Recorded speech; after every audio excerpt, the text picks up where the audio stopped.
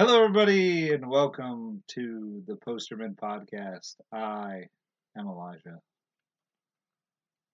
I'm Ken. Hello.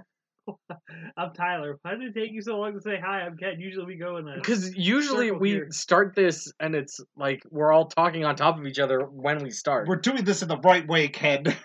We're doing things right, starting from right And now. someone still hasn't answered who they are. Well, excuse me. Well, he needs to get his nose out of his phone and pay attention to what's going on. You guys were all talking, and you guys went off on a tangent, and I believe I am Lewis. You are? You believe you're Lewis? Yes. Could you possibly be not Lewis? He has awoken, and he is here. I believe. I am Lewis. I am I Lewis. think. I might be wrong. The movie this week is Hail Caesar. Ken, plot synopsis. A Hollywood fixer in the 1950s works to keep the studio's stars in line. Does he? He looked like he had his hand full. See, That the was a thing really is, he short doesn't. plot synopsis. He doesn't. It is. It's real dumbed down plot synopsis. It is. And the thing is, like, he doesn't. Well, he doesn't. The only people he keeps in line are the girl at the beginning, and then He beat Clooney the at mess the out end. of Clooney. and then Clooney at the very end. Yeah. But everybody else, but all the rest of the time, he seems to like ride the wave, and like he facilitates things. He problem fixer. solves. Fixer is absolutely a good term for what Brolin does in this movie. But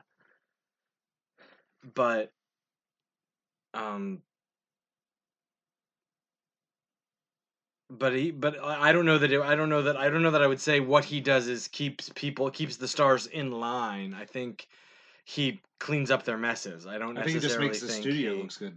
That's what I think he does. Is he keeps He- the studio's face like clean to everybody else. Right.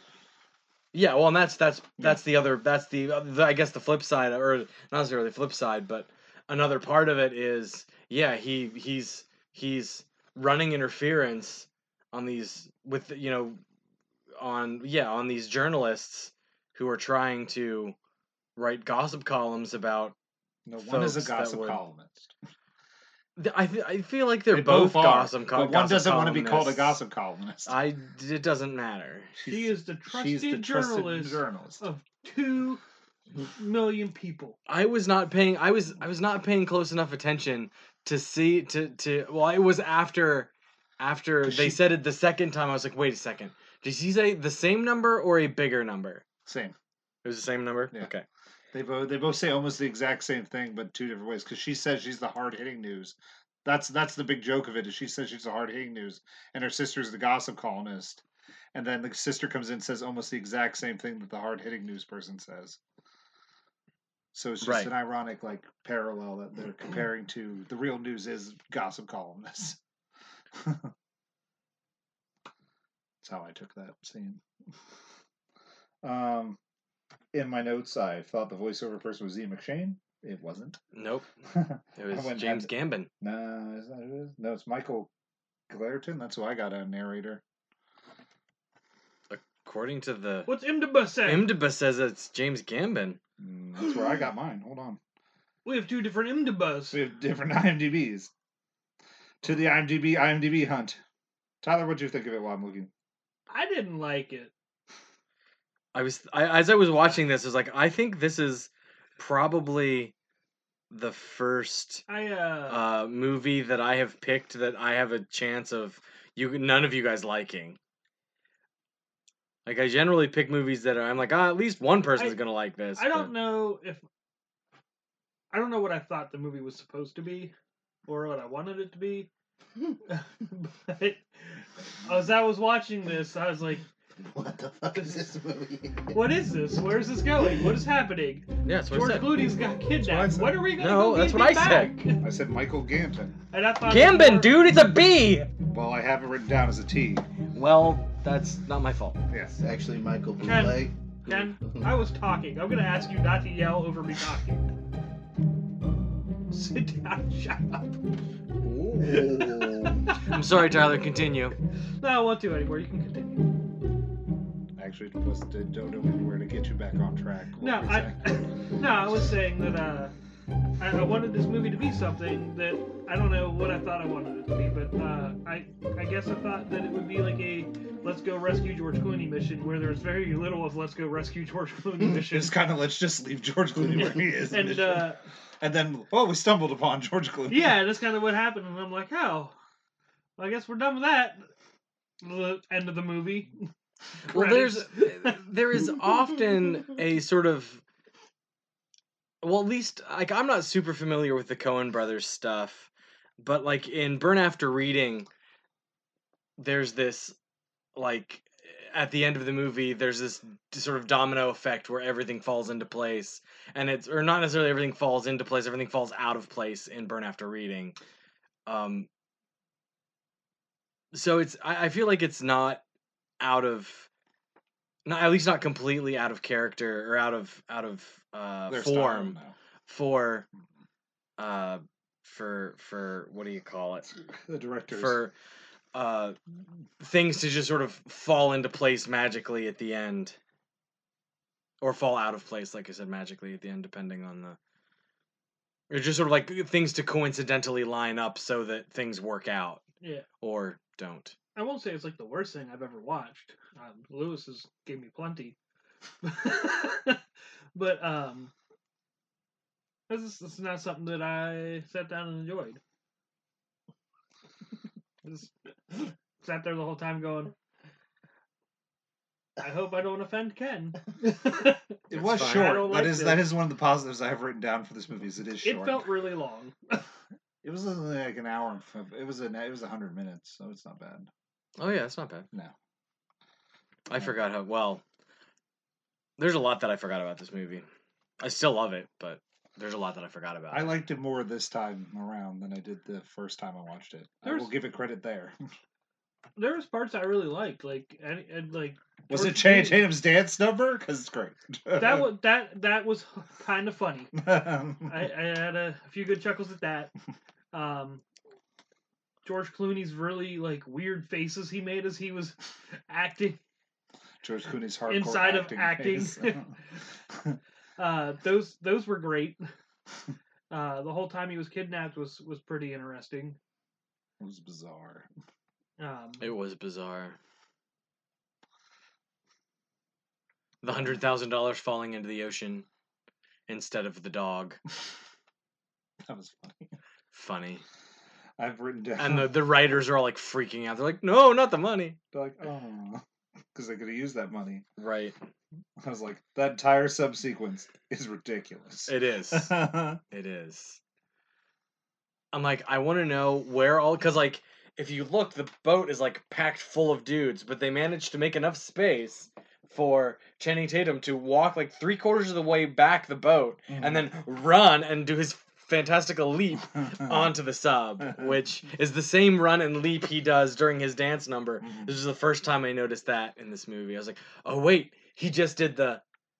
Because I remembered it in the sub. Before you did. I noticed it in the sub, but I noticed it in the... Like, I remembered it from the sub previously, but then I caught it in the fantastical dance number this time. I was like, oh, so that's how he was able to do that. Interesting. I just thought it was funny. Or not necessarily funny, but interesting. Or both. Got any thoughts there, Lewis? Am I relatively quiet tonight? Let me look at my phone here and see if I've got my thoughts on it. Let me read the giant plot synopsis. There's nothing on Grindr tonight. Can't swipe left there. Oh, it seems like the more I try to be nice to you, Tyler, the more you try to egg me on. You know what? But you know what? I hope you still succeed in life. Honestly, I just didn't have time to watch the movie. That's fine. It happens. So, but have you ever seen Coen Brothers stuff? Yeah, I've seen Burn After Reading. Burn After Reading. It's the one with Brad Pitt, right? Mm-hmm. The only memorable character in that entire movie. The one that has the most random death. Well, that's because that's the turn in the whole movie. Is as soon as Brad Pitt dies, that movie takes a turn. Yeah. To where all the stuff starts falling apart. I remember I wanted to see this movie. I thought it was a cool cast. I remember when I first saw the trailer for it, I was like, "Oh look, Fat Jonah Hill." It is Fat Jonah Hill. It is. You know, Who gets Scarlett Johansson at the end of the movie? Because he's reliable. Because he's reliable. But so you're telling me that this entire movie they don't rescue George Clooney? They rescue Alden Ehrenreich. Alden Ehrenreich. Hobie goes for it. Hobie gets him. Hobie gets him. Han Solo gets him. He just stumbles upon him because he follows. He's sitting there at a restaurant and he sees the case that Josh Brolin had with the money in it sitting next to a guy, and the guy picks up the case and walks out, and he just follows him out because he's a naturally good human being. So now, is this movie based on a true story? Parts of it are based on similar stories. Because I thought, are you sure? Yeah, well, this is one of those things that like it's loosely based on stuff. Yeah, like I know it's like overly exaggerated, but I thought it's a send up to Hollywood in the 50s. But I thought like in the trailers they showed something about it, like, you know what I mean? There's parts that are true. There's some of it that's true. Like Ben-Hur did cost them a lot of money, did do this. They did try to do all this other stuff because that's the big movie that they're making is based on. Okay. And it did just be wrought with peril and just problems all around. And then there was they did random scandally stuff like this all the time with like fake the fake baby swap was actually a real thing that happened. Oh, interesting. No, what's a fake baby swap? Scarlett Johansson's pregnant. She doesn't know who the dad is. Well, she knows who the dad is. No, she thinks she knows who the dad is. Okay, that's true. You're right. Fair point. Because she goes, is he the father? Yeah, I'm sure. Pretty sure. Pretty sure. But then they legally try to get her to adopt her own baby. Like she's going to vanish away for a little bit.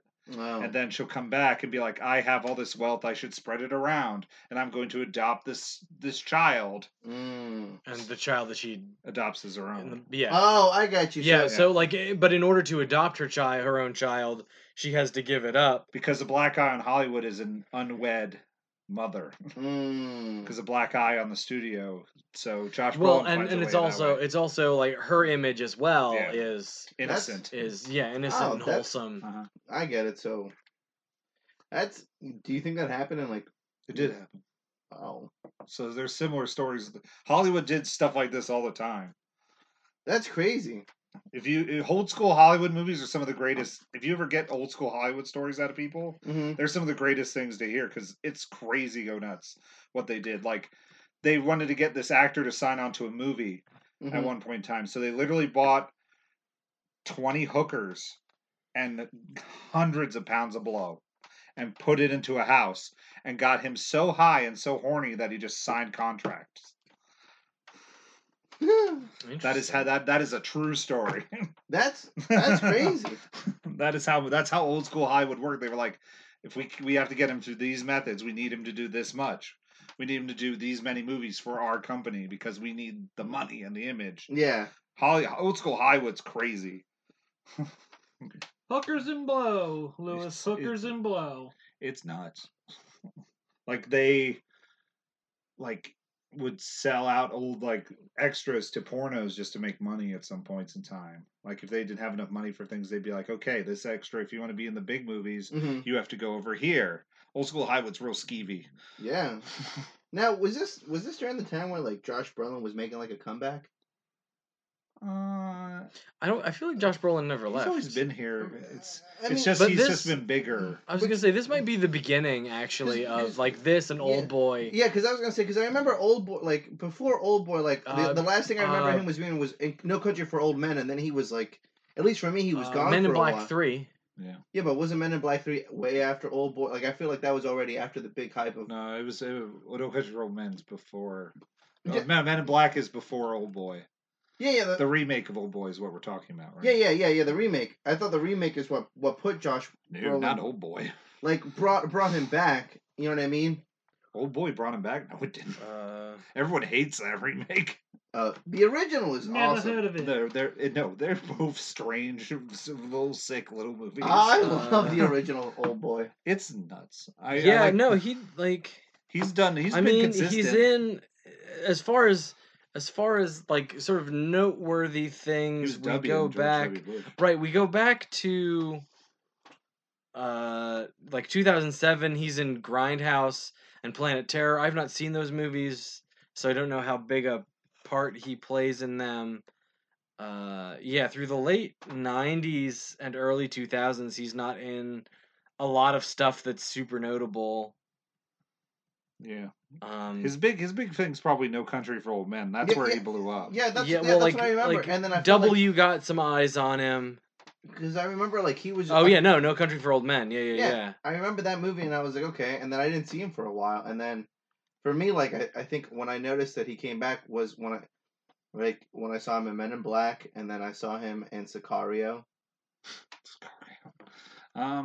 And then he's had a steady career since then. And then I remember seeing the trailers, and I'm like, wow, this movie's like super, like, star. It's Josh Brolin's movie, though. Don't get me wrong. Josh Brolin has the most screen time in the movie. Okay. Like, I have a thing, like, my note is Jonah Hill has only 3 minutes of screen time. Really? And he's, like, 6th billed. How well did this movie do? Do in the box office? Terrible. That I don't know. Is this movie more of like a cult classic then? You know what I mean? Is it like... It's like any other Coen Brothers movie. The problem with this movie, I think, was because they shot it on 35 millimeter. Because in the beginning of the digital transfer to everything, this is around that time. Oh, okay. So when all the print studios are coming down, the Coen Brothers were one of the last holdouts to not want to film in digital. So the big problem with this movie was they didn't want to only show it in places that only played. Oh, it still had 35. That's why we didn't get it. Because we were all digital. I thought we never got it. We went to Camp Hill and see it. Okay. Yeah. Now, what other movies other than Burn After did the Coen Brothers? No Country for Old Men. They did No Country for Old Men? Yeah. Oh Brother, Where Art Thou? Serious Big Man. Lebowski. Inside Lowell Davis. Oh, okay. Crap. True Grit. Why can't I think of the big one? Lady Killers. And Tall Brother, Where Art Thou? Fargo. That's the one. Raising Arizona. That's Big Lebowski. Did we say that? Big Lebowski? I thought I said Big Lebowski. I thought Big Lebowski if I didn't say it. That's very interesting. They have a very good career. Like, their career is a very strong one in cinema. It's like, but and like all of their movies are like they never do the exact same thing twice. Like they do stuff that's similar, like Lebowski and from what I've heard, Fargo and Burn After Reading and this are all sort of like tonally similar. But the stories are very, very different, and the way that they're shot and the way that they're put together are all very, very different. Do they try to make these guys in the same universe, if that makes any sense? It's not. They're not in like it's not the same universe. Like the guy from No Country for Old Men's not wandering around in the same universe as Fargo. Okay, that's crazy that they did No Country for Old Men. I just really like that movie. Like that movie was a good movie. It was the first movie, where. Yeah. But yeah, but they're really good in. If you ever want old school history of cinema, just look it up. Hollywoodland's another good movie to get some information. That's about Christopher Reeves and everything behind his story and all that. There's some dirtiness in there. About like how he became Superman? Old school Hollywood. No, about how pretty much he died. How it's kind of a conspiracy. What? There's a lot of conspiracy. Like if you watch old school Hollywood, like if you watch like a bunch of things, like they can link together. Like some, I forget what other murder thing. The Black Dahlia? That links to something in Hollywood. Yeah, too. The Black Dahlia. There's a podcast about it. Yeah. But there's a lot of weird things happening.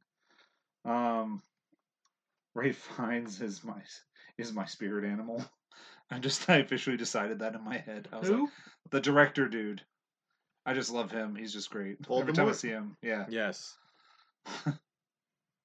Every time I see him, I get happy. I'm like, oh, you're Alfred in the Lego Batman movies. Yes. And I love everything about you. Hobie's whole scene on the fancy movie set is a very fun scene where he's just trying to act about it. Yeah, and he's very much like it's interesting. I enjoyed Hobie's character in this movie. I remember liking him the first like when I watched it before, but I paid closer attention and I liked him more this time.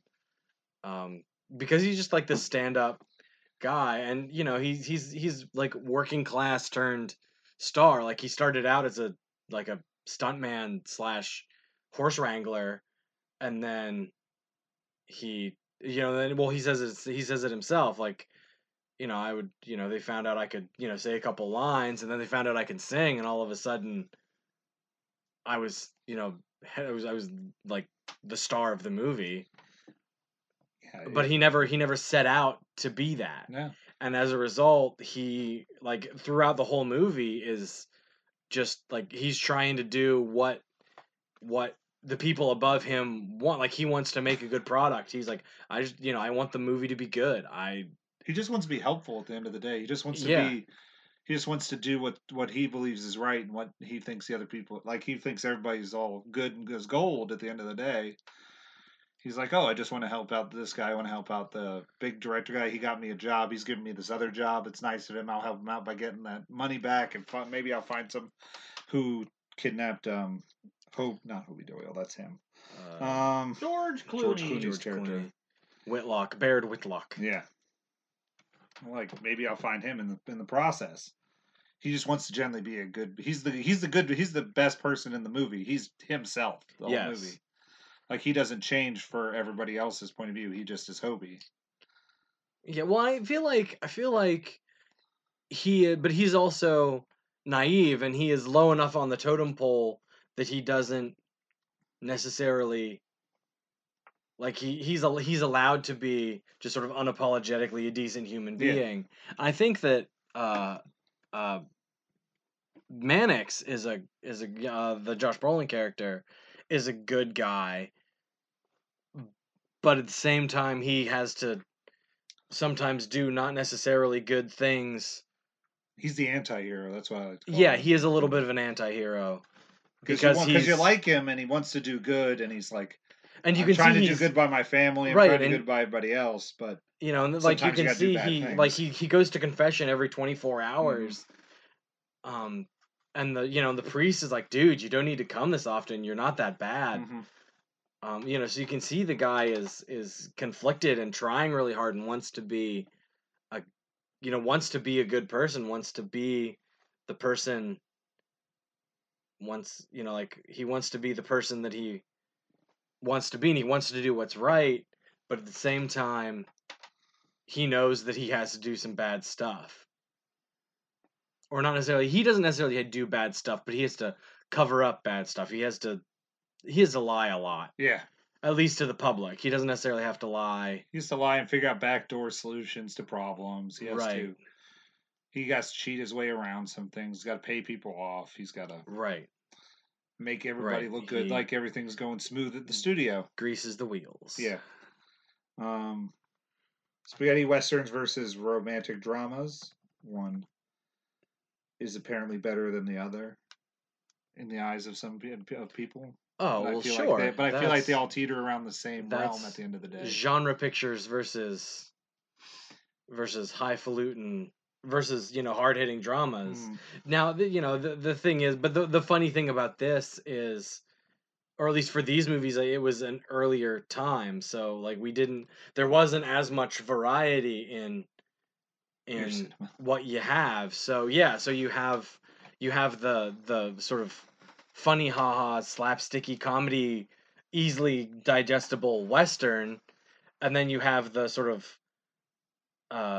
overly complicated melodrama, weird with the Torsa simple instead of it's complicated. Mm-hmm. Like that was a good sequence. I enjoyed that part.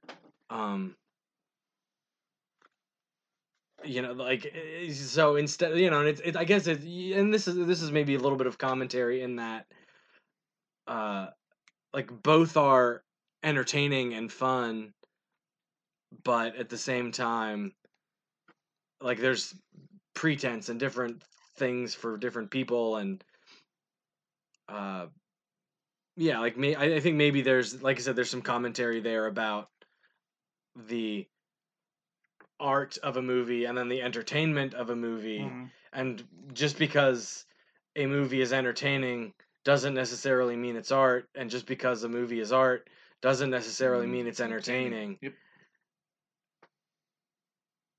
and I think maybe the best movies are the ones that do a little bit of both. This is, in the rare occasion, this is a body count of 0 in a Coen Brothers movie. Yeah, nobody died. Nobody dies in this movie. There was almost one death. Mm. Scarves are a deadly thing.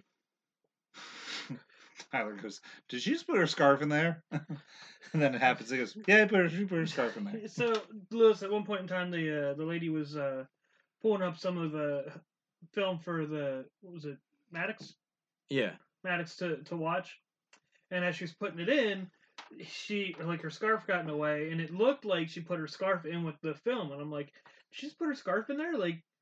Mm-hmm. Both of them saw each other the lady put the film in there, so I was like, oh, maybe they saw it and she just actually didn't. So you're now watching the film, and all of a sudden you just hear these horrible choking noises, and you look over and like her scarf is now like pulled into the reel of the film. How close was she to dying? How long does it take to strangle someone? It's about that length. Where was I? Why are the sandwiches so tiny? Because they're finger sandwiches. They're finger sandwiches. Yeah, but who wants a tiny sandwich? Nobody wants a tiny sandwich. Yeah, that's what George Clooney had, like 10. I was like, George Clooney's a real man. That's why communism is bad, Elijah. I know. Because you have finger sandwiches. I was like, communism's a bad thing. This has already been decided now because of the tiny sandwiches. I have communism. If you were gonna try question mark the future ... If you were gonna try to invite me to something and get my opinion and try to get me to join up with something, and you came up to me with this itty bitty tiny ass sandwich that looked like it was bread and cucumber, I'm gonna take that sandwich. That's what it was. Smack it out of their hand. I'm gonna smack it out of their hand. Wasn't it to be like, isn't communism like all for one and one for all, no one gets anything? Comrade. Well, the idea in a perfect world, or I should say in perfect communism, everybody gets what they need. Yeah. And everybody gets the same, essentially. Yeah. It's not... But you don't always get what you want. Right. Exactly. But nobody gets what they want. Yeah. Why you gotta be that guy? That's the flip side, is like, if I don't get what I want, then nobody else gets it either. Communism for everyone. Another thing, aviation is serious while movies are just make-believe. That's one of the things the guy says when he's trying to sell Lockheed. Yeah, the Lockheed guy. And I'm like, no. So a certain level of seriousness it has to happen for a movie if you watch this movie. Yeah, I was about to say, if you watch this movie, it just it's very behind the scenes, but most of the stuff he's dealing with sometimes is pretty serious stuff. In the eyes of the beholder, but it's all serious. Yeah, but it's also like there's no substance. Yeah, like that's I think that's what this guy was sort of talking about, is that there's no. I mean, yeah, you have a movie you can watch, but I feel like at this point movies are kind of disposable because there's no VHS. There's no, like, you watch a movie. Well, that's why you plunge out of. That's why there's so many old school movies, was because they were just going like as fast as they could. They were just like, okay, here we go, let's go. Right. That's what blow will do to you. That's what blow will do to you. But I think that movies were important for that time too. It was escapism for a lot of people. Yeah. Like, just to get away for a minute, like for like an hour away from the crappy time that they were in. Well, it was the 50s. The 50s weren't exactly a crappy time. Okay. A slightly not crappy time.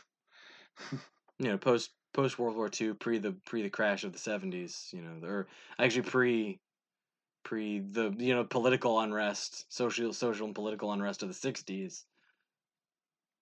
The 50s were a pretty good decade. Just a chill time. From a sort of, they had Elvis. From a sort of cultural socioeconomic perspective.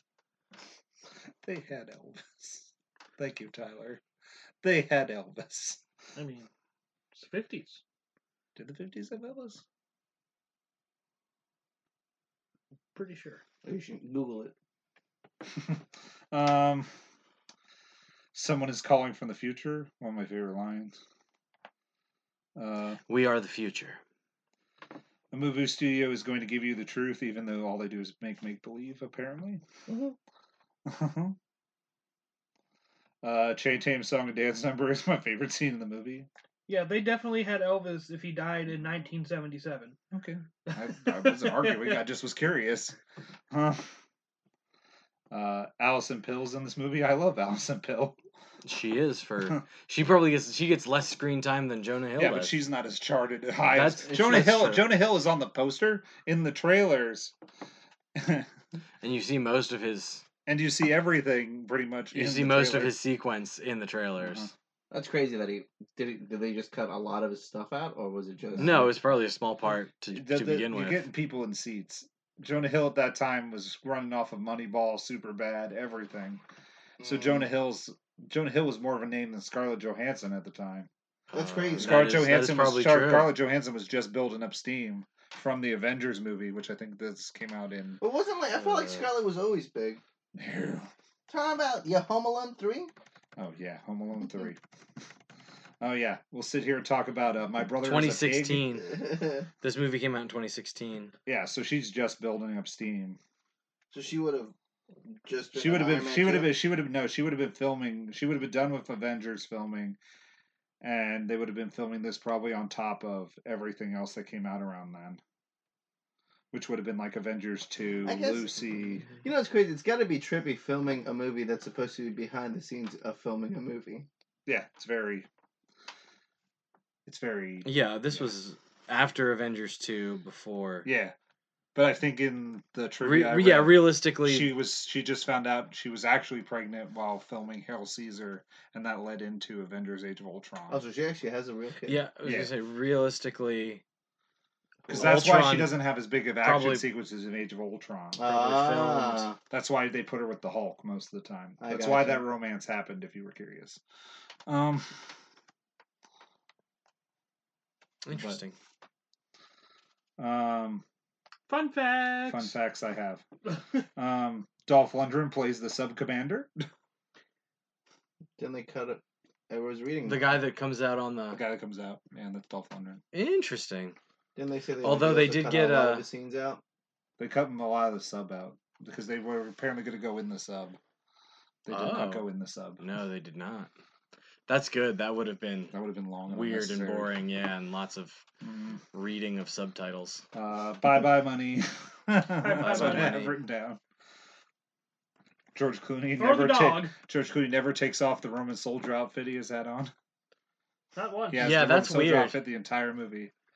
That was weird. I was thinking, wait, they don't have like a bathrobe to give him at the they've kidnapped him and he's got to walk around with that prop sword. I don't know why he didn't go after some guys with some prop sword. What was the whole purpose of kidnapping him? To get money from to hold. He's held for ransom. He was being held for ransom, $100,000 from the studio. Now, was that like big money at the time? Oh yeah, yeah, that's huge. And then they lost all that money in the water. Yeah, I remember you guys saying about that.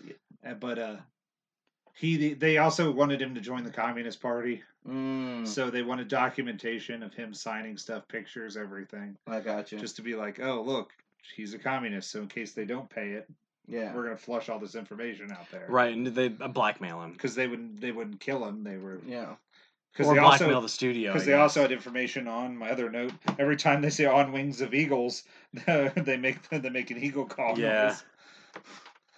Because apparently something happened in that movie, which they tell you at the end. I was gonna say at the end they do tell us that it's all speculation, but or at least they. It seems like they tell us at the end. Yeah. Josh Brolin tells the one newspaper lady that it's not true, but just says the story so the audience knows. But you have to assume that it's true, right? Because he acts. Because at one point one of the writers says, or we could tell everybody what happened on wings like eagles, and George Clooney instantly caves. Yeah. So and then sits back down in the chair. Right. So the implication there is the story is true. Yeah. They're just telling everybody that it's not true. Well, what was the story? Him and Ray Fiennes had the lovin'. The rumpity and the bumpity. To get he had sex with Ralph Fiennes to get a role. To get the role that made his career in this On Wings as Eagles or On Wings of Eagles is the movie. Is the movie that launched his career. I got you. So he it's had like, sex with Ray Fiennes. That's what's that's like I said, the implication.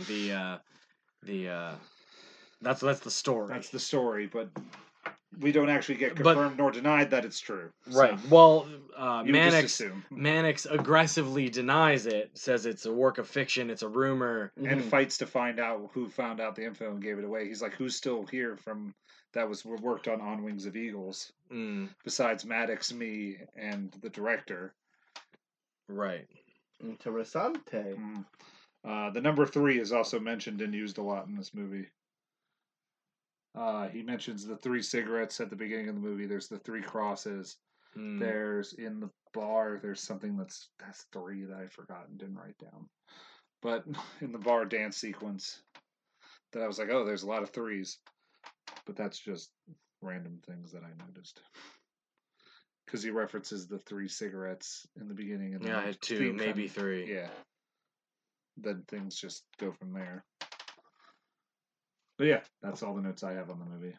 Ken, do you have anything else on it? My funny Jonah Hill and Scarlett Johansson, is that more or less believable than Charlize Theron and Seth Rogen? Less. In this movie. Very less. Because in Long Shot, you can see the chemistry kind of grow through that movie. Right. Yeah. She literally walks in the room, he speaks 2 sentences, and she has chemistry, and she wants to, like, take him into the back room. Maybe he just knew the right words to open the floodgates. I'm bonded, ma'am. It's about the only lines he said. He said... So he's reliable? 2 lines. I'm bonded, ma'am. It's just part of the job, man. Blonde Jesus. Blonde white guy Jesus. Well, we don't ever see his face. You can see his arm. But yeah, it's blonde Jesus. Oh, praise be blonde white Jesus. Sneaking cigarettes, missing dinner, and striking movie stars in anger are confessable sins, as far as Mannix is concerned. Like when that last confession. Well, I'm going to hell.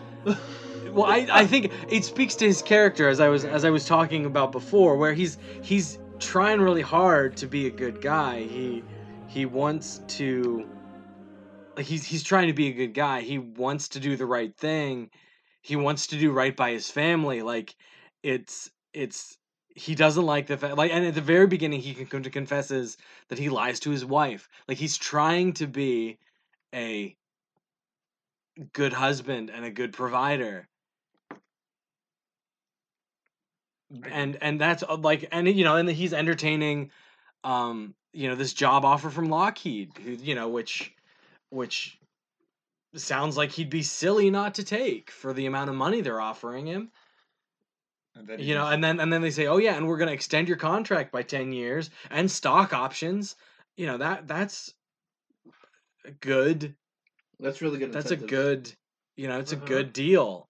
There are people that stay in jobs for longer than they really want to, so that they get fully vested and their stock options become. I personally don't think he did it because he didn't want to be involved with like the bomb and all that stuff that they were talking about. It's interesting why we could sit here and speculate for forever about why he. Because I feel like he thought that maybe his job was the sinful job, but then I think he sat there and was like, "Oh, I might be doing some sort of good or something." Well, I think maybe you could, yeah, I think you could make that jump to that or draw that conclusion where he didn't want to. Oh, well, this is a bomb that could kill people. Like making a weapon is a whole lot worse than sweeping sweeping the starlets out of wedlock baby under the rug and paying ransom to some communists. That all worked. Granted, we didn't know it was ransom to communists to that point, but he just wanted his actor back. And he jumped to it to get him back. So right, yeah, no, absolutely. And he took that responsibility very personally. Yeah. So that was. Yeah. Yeah. Yeah. Yeah. Second walkthrough was better than the first. I gotta tell you. I said ScarJo should have been Mara. From Aquaman. Yeah. I don't know. Amber Heard pulled off the look pretty good. No, it was. I'm mostly kidding. It was when she like rises Rises out of the water with with the trident in the crown. I'm like, hey, Mara. The mermaid flick, and then she said, "I forget why." I was like, she pauses and jumps, and you're like, "Why'd she do that?" And you're like, "Gas again." And then I'm like, "Man." Scarlett Johansson's entertaining as all get out for the 10 minutes she's in this movie. Yeah. How much did it cost to make this movie? Shouldn't just jump to ask questions when I can bring up Box Office Mojo. Ken, any more fun things? No. All my remaining notes I'm gonna save for the Robo Punches section of the. Then let's do that. So, Robo Punches. While I find Lewis's information. Robot Punches. In the punches of the robot. They're Robot Punches. I love that it's different every time. Will you expect us to remember one week to the next? No, but like eventually I expect some similarities to happen, and they haven't happened Never. Yet. No, I'm sure we'll do heavy metal mouth guitar again at some point. Because they are robot punches after all. Budget was $22 million. How much did it? How much did it make? $30 million. Oh, so at least it made what it was put. You know what I mean? It made a little bit more. It made $8 million more, but still. But that's not. That's not a super great success as far as Hollywood is concerned. They broke even. They did a little bit better than that. They did a little better. They could have paid. They paid the concession dude. I wonder when it comes to these movies and you get these big names, do like actors get like a couple million to make those movies? Contracts all depend on contracts. You know what I mean? Or is it it depends on how good their manager is, how good they negotiate. Robert Downey Jr. How bad they want them. Is the only one that I know a lot about. He had a contract for the Avengers movies to keep making, like, I forget where he signed on again. I think it was before that one. I think it was Civil War. Mm-hmm. He signed up for more, and he signed up for back-end deals. Okay. Which means you get money from the DVD sales, the merchandise sales, everything else. Yeah. So, and you still get a good chunk of change from that movie anyway. Yeah, and they still pay you a salary. And they still pay you the salary from that. So he gets back-end deals. So if you bought all of those Blu-rays, you're helping pay Robert Downey Jr. A fraction of a penny of every DVD you buy is gonna has Downey Jr. in it. He gets a half a penny. That's only for the Avengers movies. I don't know if that's for everything else. Of the Avengers movie or whatever for the sake of. That's how you get people to do contracts. It's like, okay, sign here for this much stuff. You get the X amount of money for this. And some people will take less, some people take more for things. Yeah. I forget who it was. I think everybody took a little bit of a pay cut so that Scarlett Johansson can get paid about the same as everybody else in the freaking movie of the Avengers. Oh. Because she was making substantially less than everyone else. Oh. Well, the only reason I ask is because it's like you said, like, with such A-list actors in this movie, like, for the budget to have only been... Does that, like, is that budget including what they paid them? Yeah, that budget includes salaries. Production budget. That's crazy. Like, you know what I mean? Like, I would have thought it would have been... there's a lot of it's not even, like, a day on set. Right, well, and there's also an element of... Like, not everybody does every movie for a paycheck. Yeah.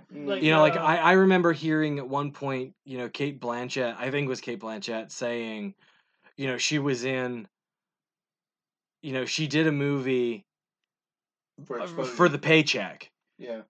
And that one movie that I did for the paycheck lets me do 2 or 3 others because I want to do them. What were you saying, Tyler? Well, I was saying, like, Dave Bautista did the same thing with Hotel Artemis. Yeah. Like, they all signed on for that movie because it's something they really wanted to do.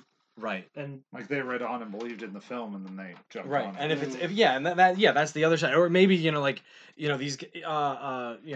Tarantino and the Coen brothers, and there are other filmmakers who... manage to get the same people every time because they like working together. And if they're good to work for, you need me? Yeah, do I have the schedule? Hey, manager, can I fit this into my schedule? Yeah, let's do it. Let's sign up. What are they paying? Who cares? I don't care what they're paying me. They can pay me peanuts. I don't care. I want to do this because I like working for these people. And typically their work gets them some notoriety, some possible like Oscar nods and stuff like that. Like Leo would be stupid not to take up the Once Upon a Time in Hollywood role after he got like 2 nominations for 2 Quentin Tarantino movies. Now, now when you win an award, like an Oscar, does that like can you and essentially like ask for more money? I like to call it, if there is a bottom of that Oscar, they remove it, and then they put a stamp. But then the problem becomes is there's people that defy that. Cuba Gooding Jr. owns an Oscar, and when was the last Cuba Gooding Jr. movie you've seen? Radio. I think it. Well, they A-list. Yeah. Once upon a time, A-list meant Oscar winner, Oscar nominated. Okay. That's slipped some. That's not quite the same anymore. Okay. A-list is now more tied to your box office performance. I got you. Like Chris Pratt's never been nominated for an Academy Award, but he's declared A-list. Because he brings the people in. Because he has 2 movies in the top 5 all-time grossing movies of all time. No, now 3 of the top 5 highest grossing movies of all time. What, Jurassic Park and Avengers? Jurassic Park and 2 Avengers movies. That's crazy. Wow. Yeah, so I think that's true. So there's stuff like so Once Upon a Time, and it's also for certain movies. You know, like. Well, I apologize. Avengers: Infinity War knocked Jurassic World off the top 5 list. Force Awakens is on that list. That's the 5th movie besides Titanic and Avatar. Like, The Rock is, can write his own, like, can probably demand his salary for any movie that he's in. Yeah. But nobody's courting him to be in the Academy Award nominated movie. They're courting him to be in Hobbs and Shaw. They're courting him to be in the Jumanji 2. Jumanji 3. That's because The Rock is charismatic AF. Yeah. Super entertaining. Yeah. Super dynamic, but also that he's got that big imposing action star thing going for him. Yeah. So he's a bit of a genre actor. He's not. I mean, someday I will be surprised if The Rock doesn't at some point, or Dwayne Johnson, if he doesn't at some point get an Academy Award nomination. Yeah. But I don't think that's necessarily going to happen now. Yeah. Anytime in the next handful of years. Oh, yeah. It'll be after, once he's slowed down and can't hit it as hard as he used to. Then he's going to have to show us all and show the world that he can act. His acting chops. And we know, like, those of us that have been watching him for forever know he's got them. Yeah. The dude is super versatile. Yeah, but I get what you mean. But at this point, he's not involved in projects that involve that the Academy looks on for those types of things. I got you. All right. Well, but now we need to restart our song, Ken. So, robot punches! Squealing punches! Punch.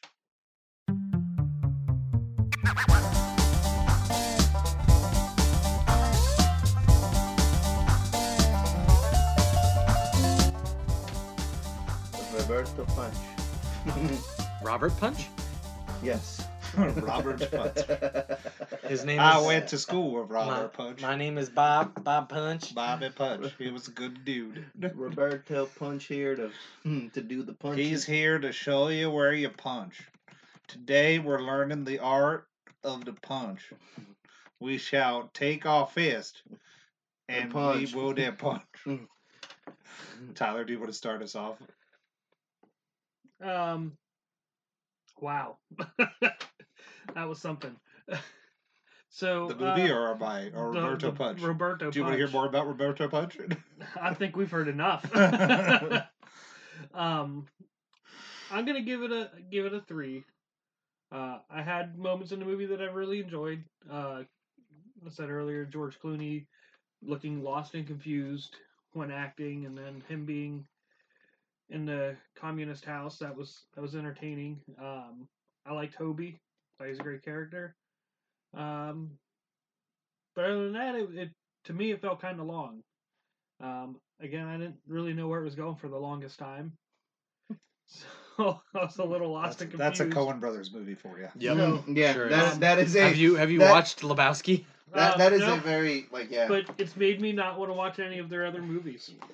The other You gave it a 3. That's pretty high middle ground, by the way. like that. That means that you should watch more of them. Yeah. Fine, I'll give it a 2. Not necessarily. No, I'll change my rating. It's 6 not good is- enough. A 6 is not. My low rating's not low enough for A 6 Elijah. is not a 7. A 7 is play it. A 6 is pass. As That's far a 2 as that now, goes. Ken. You can blame Elijah. 4, but 4. well, I mean that's about on a 10-point scale. Oh. We actually have a 20-point scale, but Oh, that's if you add us all up. because we do quarters, I'm with you now. so back on it's not track 5. again. It's 5 times 4. Oh, it's a 20-point scale. Mathematical, baby. That's right. Ken, Fucking poster man ain't about the simple math, bitches. We are smart. you know I don't do math too good. No, I'm not Tyler. Go is- ahead. Do what you do, man. Do you Fractions, know who baby. does math good? Is it Ken? Roberto Punch. No, he's back. He's back. Ladies and gentlemen, it's Roberto Punch is back. David S. Pumpkins. What? No. Leave him out of this. He's not relevant. Hey, Tyler. I Garfunkeled your mother last night. That's also not relevant. I give this. Oh no, wait, Elijah. You no, I'll go next. You go You next. sure don't want me Ken. to go next? You didn't watch the movie. Yeah, but I could still be neutral. Alright, well, what'd you rate it, Lewis? 2.5. No, I That's mean neutral. no, Yeah, 2.5 is neutral. On this 20-point scale, 2.5. No, I was gonna give. I would have given it a 3. I mean, hearing the people that's in the cast, I also like Burn After Reading. I also like No Country for Old Men, and the way Tyler described it, where like he was lost in a movie, like that's very much how I felt when I watched those movies, where I was like, "What the hell is going on?" And then when I saw it, I wanted to watch it again. And the way you guys make it sound, it's definitely a movie worth like if you It's worth a watch. like if you like. I enjoy this movie. I think if it's the way you guys explain it to be, where like it's something like you know, like one of those movies, I enjoyed those movies. Yeah, you know, and hearing the cast, the only thing that makes me sad is to know that like Jonah Hill only has like He has 3 minutes. like 3 minutes. You know what I mean? How long was Channing Tatum in? He does a dance If number. it weren't for the dance number, less. I was about to say he does a like 10-minute dance number. Well, then, you know what I mean? Like it just it sucks that like they have all these big hitters, and it doesn't seem like they're on the screen that much. But Well, that's how you get a lot of big hitters, is you don't put them on the screen for a long time. yeah. Yeah, especially if you want to keep the movie a breezy Yeah. sub 2 hours. But I mean, like from the way you guys were making it sound, it you know, like it sounds like a very good, decent watch. Like, you know, that's like it's like a movie that I would, if it was on AMC, I'd watch. So thank you, Tyler, for making it sound so awesome. It's a 3. Remembered, I forgot who George Clooney was for a minute when we started watching it, and I didn't want to be like, "Hey, that's George Clooney," and then not be him. So I told Elijah, "Hey, it's the guy. It's the guy that does the stuff." My favorite is you got mad when I said, "Hey, look, it's Thanos." Well, the thing is, though, it's like I think I also I have a huge man crush on George Clooney. He gets his tackle taken. He's one of the only men that I would let sleep with my mother, and had no problem with. We went over this before. Yeah.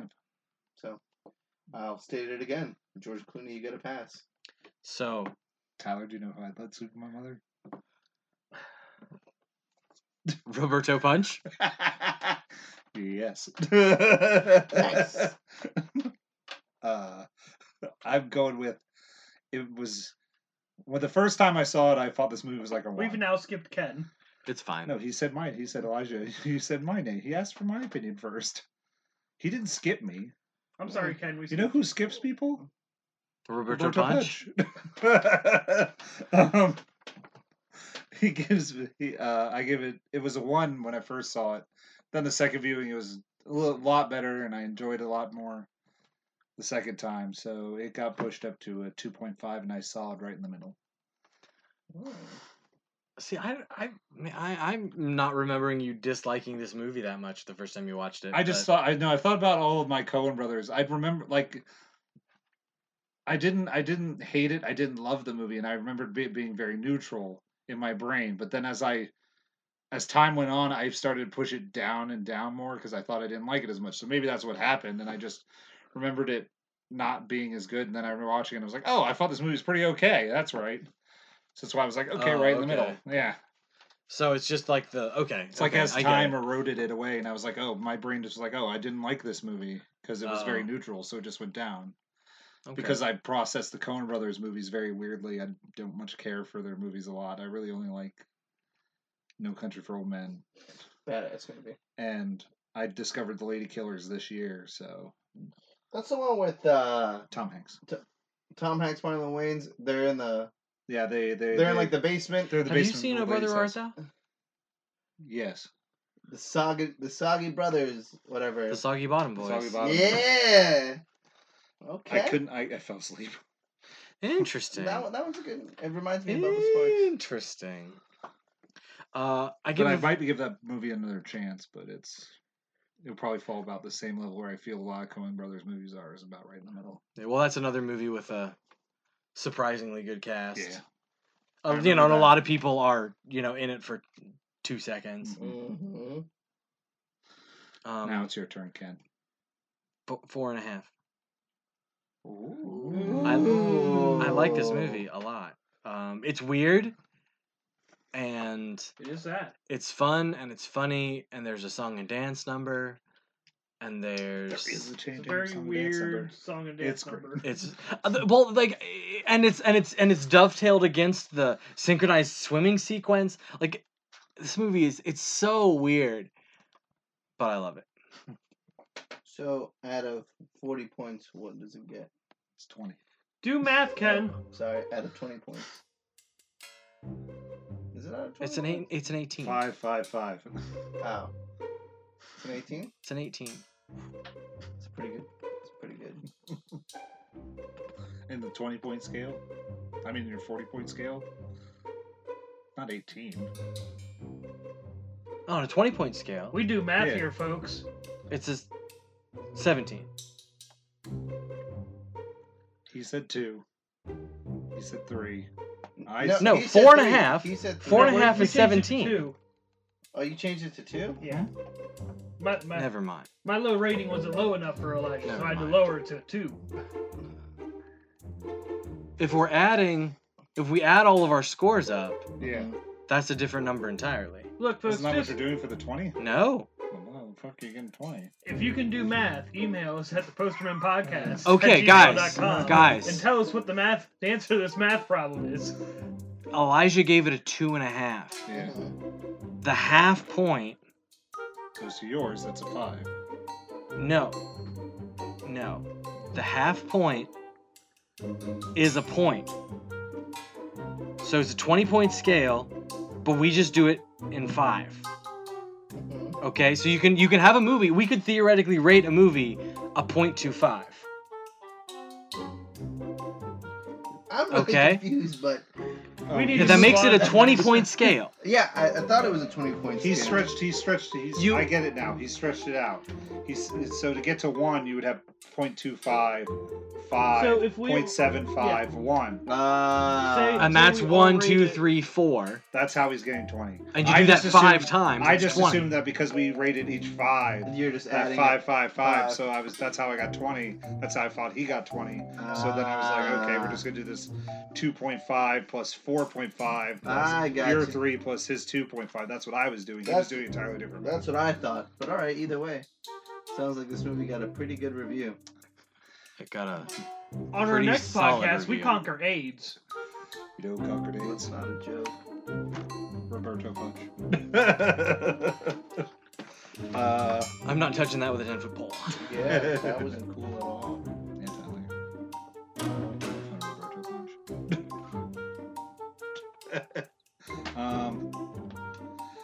It's Comic-Con week. Yes. And Has anything happened yet? No, but there's speculation on what will happen. DC's out. Warner Brothers is out. What do you mean out? Interesting. They're not showing up? No. Nope. No Warner Brothers panel? No Nope. DC panel? Nope. Not even a DC booth. Not even a DC Comics panel? Nope. Wow. Maybe they're gonna show. That's like for everybody, for a little context, everybody. That's like Sony not going to E3, which did happen this year, but because from the layout, there's not a DC booth. So interesting. I'm assuming that there's not a comic. There might be comic people there, but they might be there on their own free will. Well, yeah, they'd be there for Image, or they'd be there repping other books, or they might be there repping their own book. Well, yeah, that would be Image. Yeah. But yeah, well, not necessarily. But they could be there for a DC book. They're just not there as like this is the DC people. That's crazy. So yeah, that is crazy. Is there speculation of why? Marvel's back. That's the big thing. Is I think it is. Well, I'm surprised, but I would think that like DC Comics would be there because DC Comics are. I mean, they're not killing it, but nobody like the comic book industry in general isn't killing it. Dude. So like, it's not terribly surprising that.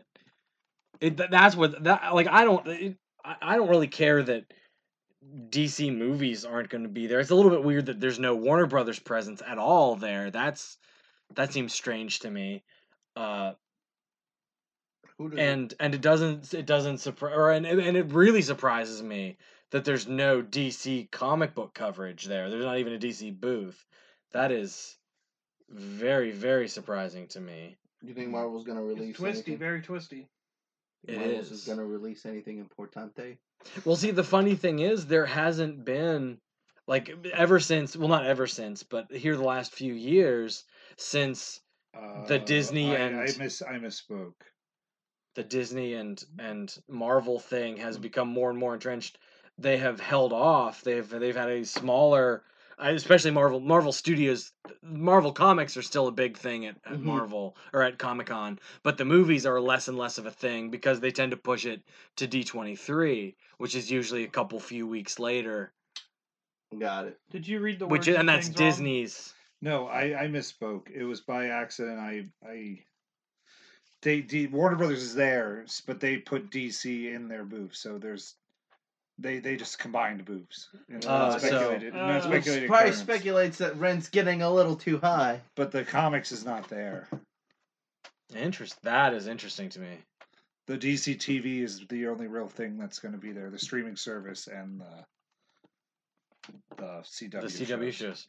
So DC's gonna do their own. Interesting. They're gonna do their own streaming service. DC already has their own streaming service. Yeah. Really? Yeah.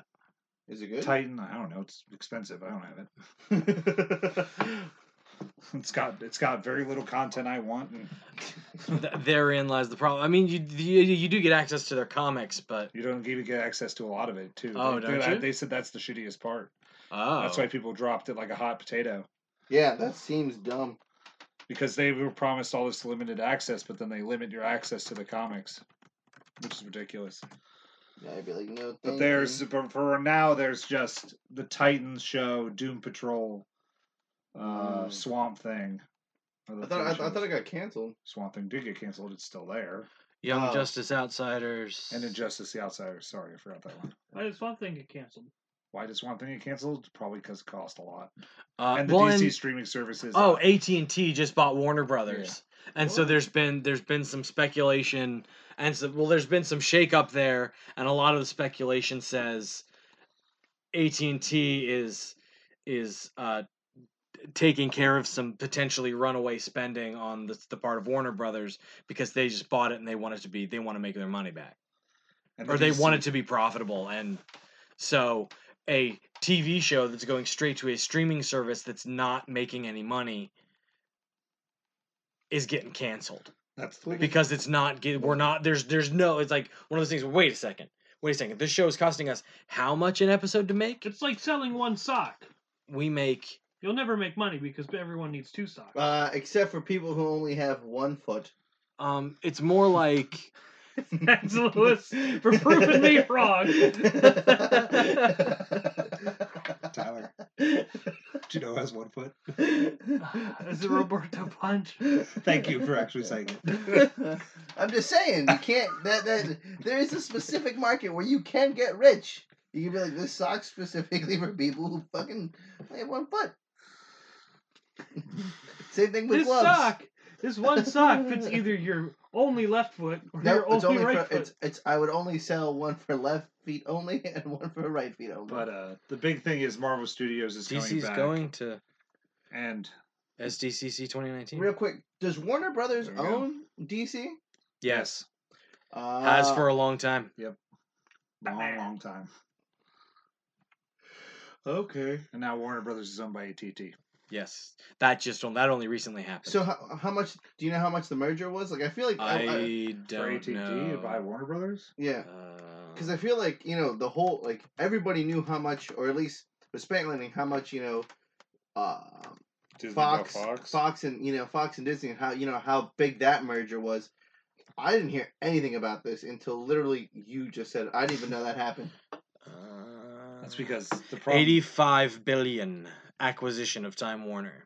God, that's because it doesn't matter at the end of the day. When Disney bought Fox, that's two movies. That's a movie studio buying another movie studio. Yeah. Buying one of the big 4 movie studios. Yeah. 5 if you count Lionsgate, which I will. So it's a big deal because then that makes 2 of them in one, and then that means Disney has all of their content that they can use. Which Disney, it becomes more of a powerhouse, and it becomes a bigger deal. So then they make more money, which then means they can just. They're like, I'll use the example. They're the Yankees of the movie world. The Yankees have a lot of money. Yeah. They can buy a lot of people, good people. But the big thing that I have about the entire San Diego Comic-Con is the Russo brothers are going to be there doing their own panel. Ooh, their own panel. That's exciting. Yeah. And what's going to happen? I'll wait. But it's going to be an interesting little panel from what I hear from the Twitter, which I will describe then when someone returns. What have the Russo brothers produced? Avengers Endgame, Avengers Infinity War, Captain America movies from Winter Soldier to Civil War, Community, Arrested Development. Oh, so they came from TV. Oh, okay. So they've always had that. I didn't know they did Arrested Development. Yep, they created Arrested Development. That show was ahead of its time. Yep, they helped create Arrested Development. They helped create Community. They helped create a bunch of stuff. That's interesting. Yeah. I've watched none of those. They created the movie You, Me, and Dupree. Nope. I'm real bad at watching anything TV show related, though. I wasn't talking about TV show. You mean Dupree's a movie? I know Dupree's a movie. Dupree. I know Dupree. I know you, man. Dupree's a movie. My name's Tiger. You know who's friends with Dupree? Tyler, I'm so sorry for making fun of you. I understand that you have the mental and brain capacity of a child, but I believe that one day... Was it Dupree or Dupuis? But I believe that one day you'll grow. You'll grow to be a sensible young man and successful, which I believe you'll do. But also at San Diego, there's going to be a whole bunch of things being announced. There's the Game of Thrones cast is all coming together for their farewell panel and goodbye. Oh, I just read that. I think the directors are out. Yeah, which I think is a croak of shit. Why? They don't want to sit there and hear people complain. So, but the thing is, I think if you're gonna put it on your show and you're gonna talk on the commentaries about all this stuff that you could have done. And you clearly know that you're going to piss some people off. Man up. You know what I mean? The show's over. Just man up and just hear from the people. No. They have heard from the people. I hate people that complain about things that end. Everything ends shitty to everybody because it's never going to end the way you want it. Yeah. Any anime ending will tell you that. Some of them do. But the thing is, though, it's like... I can't name 5 animes that end good. And that includes Dragon Ball Z. Well, Dragon Ball Z is still not over. Dragon Ball Z is over. Dragon Ball Z was dope. Goku saves the world. He takes Cell. You know what I mean? No, he doesn't. The end of Dragon Ball Z is him fighting Oob and then flying away. Oob was part of that? I thought Oob was part of the end of Z. Oh. Yeah, I remember that is not pretty. ending That's well. pretty. I honestly thought Z ended with him with like I thought Dragon Ball Z ended with him taking Killing Kid Buu. No, killing Cell. Like God no. Z ended. You missed Majin Buu saga, my friend. I completely forgot about the Majin Buu saga. Is what I forgot about. But yeah, that's how that ended. Yu Yu Hakusho ends incredibly dumb with the Dark Tournament saga just being a big non-event. No. It goes. The show keeps like the American ended with the tournament with the. But Yusuke Urameshi goes and finds out his father's like a demon. Yeah, that happens in the show. Yeah, that happens in the American show. But that happens. But like the series finale doesn't end. It doesn't end with a dark tournament. It ends with him like killing his father. No, he doesn't kill his father. No. They become friends, and then he kills the one guy. Who's like, I can't even remember. He doesn't kill anybody in that tournament. There isn't a tournament. There is a tournament. There's a tournament where like not Togoro's tournament. There's another tournament. That's the dark tournament. Oh God, I haven't even watched that show in a long time. Yeah. Cowboy Bebop had a good ending. Yeah, things of stuff. No, it didn't. You don't like Cowboy Bebop's ending? No, it didn't. What about Gundam Wing? I didn't watch Gundam Wing. Oh. I'm sorry, I misspoke about that. It's called the Demon World Tournament. Okay. Sounds dark. But it ends with a big reunion, and then the Yu Hakusho walks in at the end of it. Yusuke Urameshi? Yeah, that's it. It's been such a long time since I've seen. Yeah, no, I get you. But I can't name a show that's ended well either. How I Met Your Mother ends terribly. Oh, but it's like yeah. But the thing is, though, it's like okay, so but you can't like. But yeah, everybody has their own ideas. But you also have to go with what HBO, George R. R. Martin says, and everybody else says. But just because one girl goes crazy and lights everyone on fire, even though you can know that from the start of the series, you don't know that. Yeah, you do. They have a prophecy of a crazed mad queen who destroys stuff. They talk about the but the thing is though she goes from the previous season to being a normal person to then the season finale being her just going crazy out of nowhere within 3 episodes. Called bipolar. You know what I mean? But she wasn't like that in the entire show. So they had a. All I'm saying is they had. So then a lot of people that shouldn't have named their kids that, they're now pretty pissed off. Oh well, they're idiots to begin with. But like they talked about how like they had a shot to extend the series for 2 more seasons and explain everything and really end everything. You know what I mean? Like I feel like if you would have not rushed it, they talked about the whole thing about how they had 2 seasons. They could have extended for 2 more seasons, and they could have really ended everybody's story. I think I would have been more satisfied if you gave me a whole season where you see Daenerys go crazy, and then the final season is her. You know what I mean? So that would feel more earned. Yeah, instead of literally just being like, here's 6 episodes.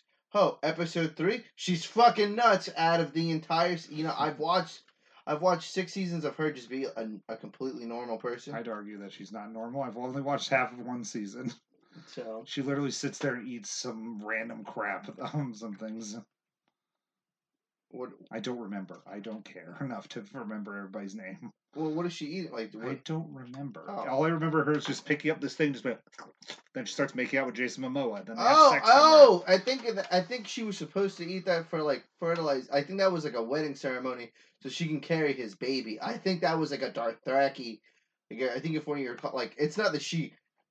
Like I think it's part of like the ritual. Did I mention I don't care? Oh, but see that that's. I know HBO has HBO doesn't know how to end their series. No one knows that. That's like I can't name a TV show that's ended well. I like the way Futurama.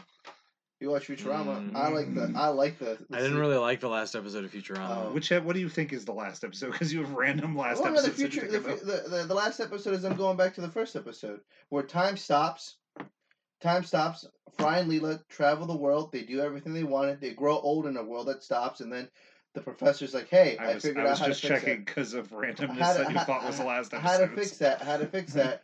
And they're like, but if we do it, everything starts back from the beginning. And they were like, you know, and then finally they're like, yeah, let's do it again. It's worth doing it. I thought that was a really cool way to end a series where it just goes back to the beginning and you restart the show. I'd have to revisit that episode. I feel like I watched it the first time and didn't like. Well, because isn't the one before that a super random weird? It is. It is. The thing Bizarro is, episode. I think the reason why I liked it so much is my wife and I we watched the whole. You know, we binge watched it the entire way. So it wasn't like it wasn't where we stopped watching. Like we watched. You didn't have that giant gap. We didn't have that giant gap before Comedy Central bought them, and was like, hey, we're bringing back the series. Like because I watched it before, but then like. I got her into it, and then we just binge watched till the series ended, and I was like, "That's a great series." And finale. did you include or not include the movies? The movies are included, and they made it into a season. Okay. That's how it got. Well, yeah, I was just okay. Like Bender's Big Score. Yeah. Yeah. No, yeah. I'm familiar. Yeah. So that was they made him into the season, so that's how you got to watch him as.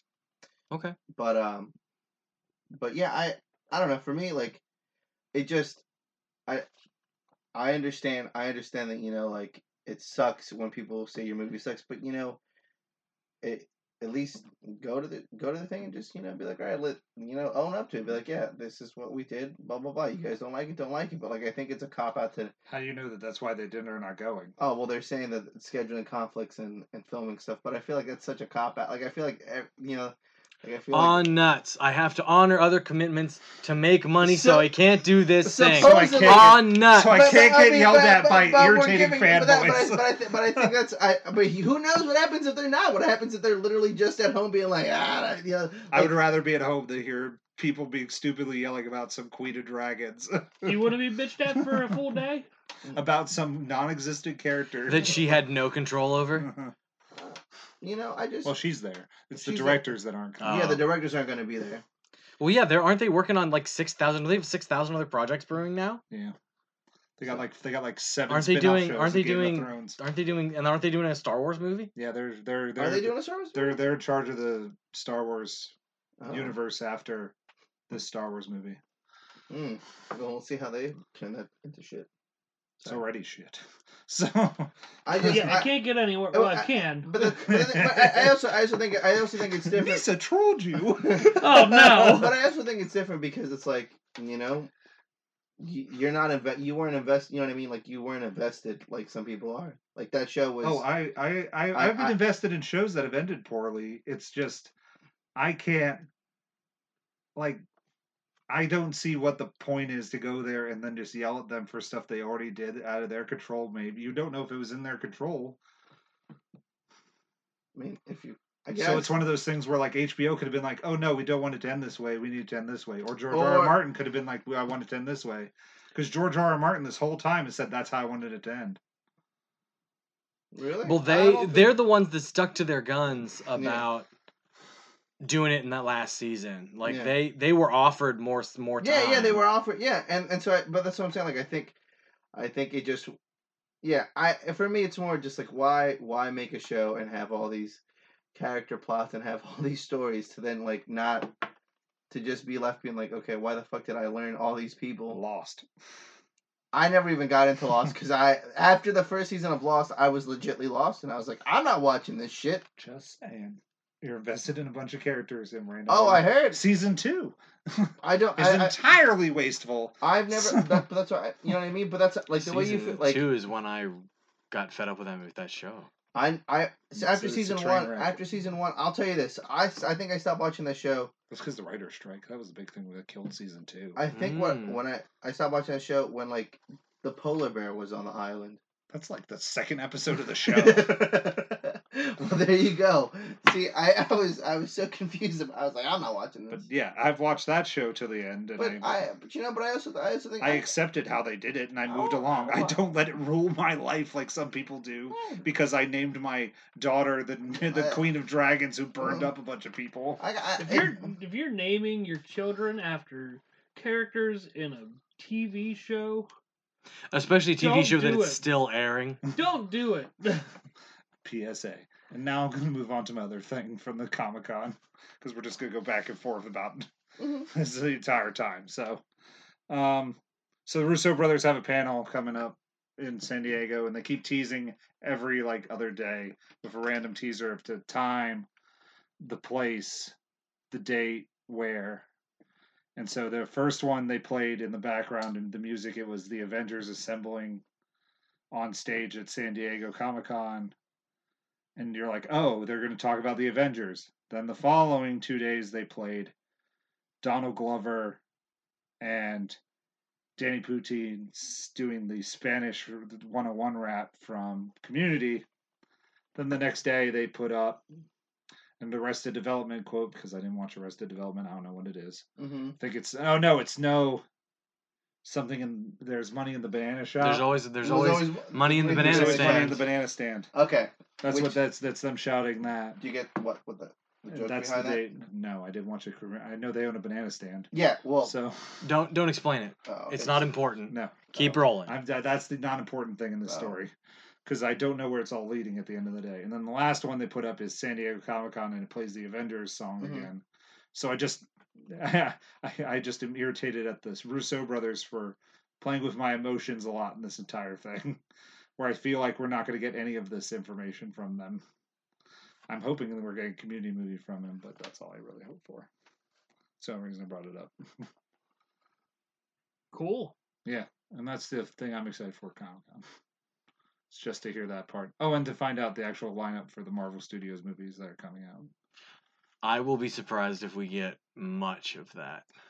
They have a whole hour-long panel about Marvel Studios. Okay. So I don't know how you're going to fill an hour. All right. Well, no, I didn't. I in all honesty, have paid precisely zero attention to what's coming, like what's going on at Comic-Con. Like I don't know what's coming. I'm gonna ride this wave here this weekend as it's happening, and keep my ear to the ground as I'm able. I'll probably do what I normally do and just let you guys tell me about it. Sounds good. I'll be paying attention to, some video game YouTube channels. Keep my eye on Marvel. That's all I really care. Or that's generally how I get my information about this stuff these days. So, but if you have any information on any topics from Comic-Con or anything else, send us an email to thepostermanpodcast@gmail.com. Check out our website at www.thepostermanpodcast.com. Find us on Twitter @thepostermanpod. Check out our Instagram @thepostermanpodcast. Or find us on Facebook @thepostermanpodcast and complain why Tyler took forever to give us the freaking Box Office Rundown podcast for June. Send us hate, man. See y'all next time. Look, I had things. You know who else had things? Is it Roberto Punches? It is. Good night, everybody. Bye, guys. And Lewis chooses to stay mum, so bye for Lewis.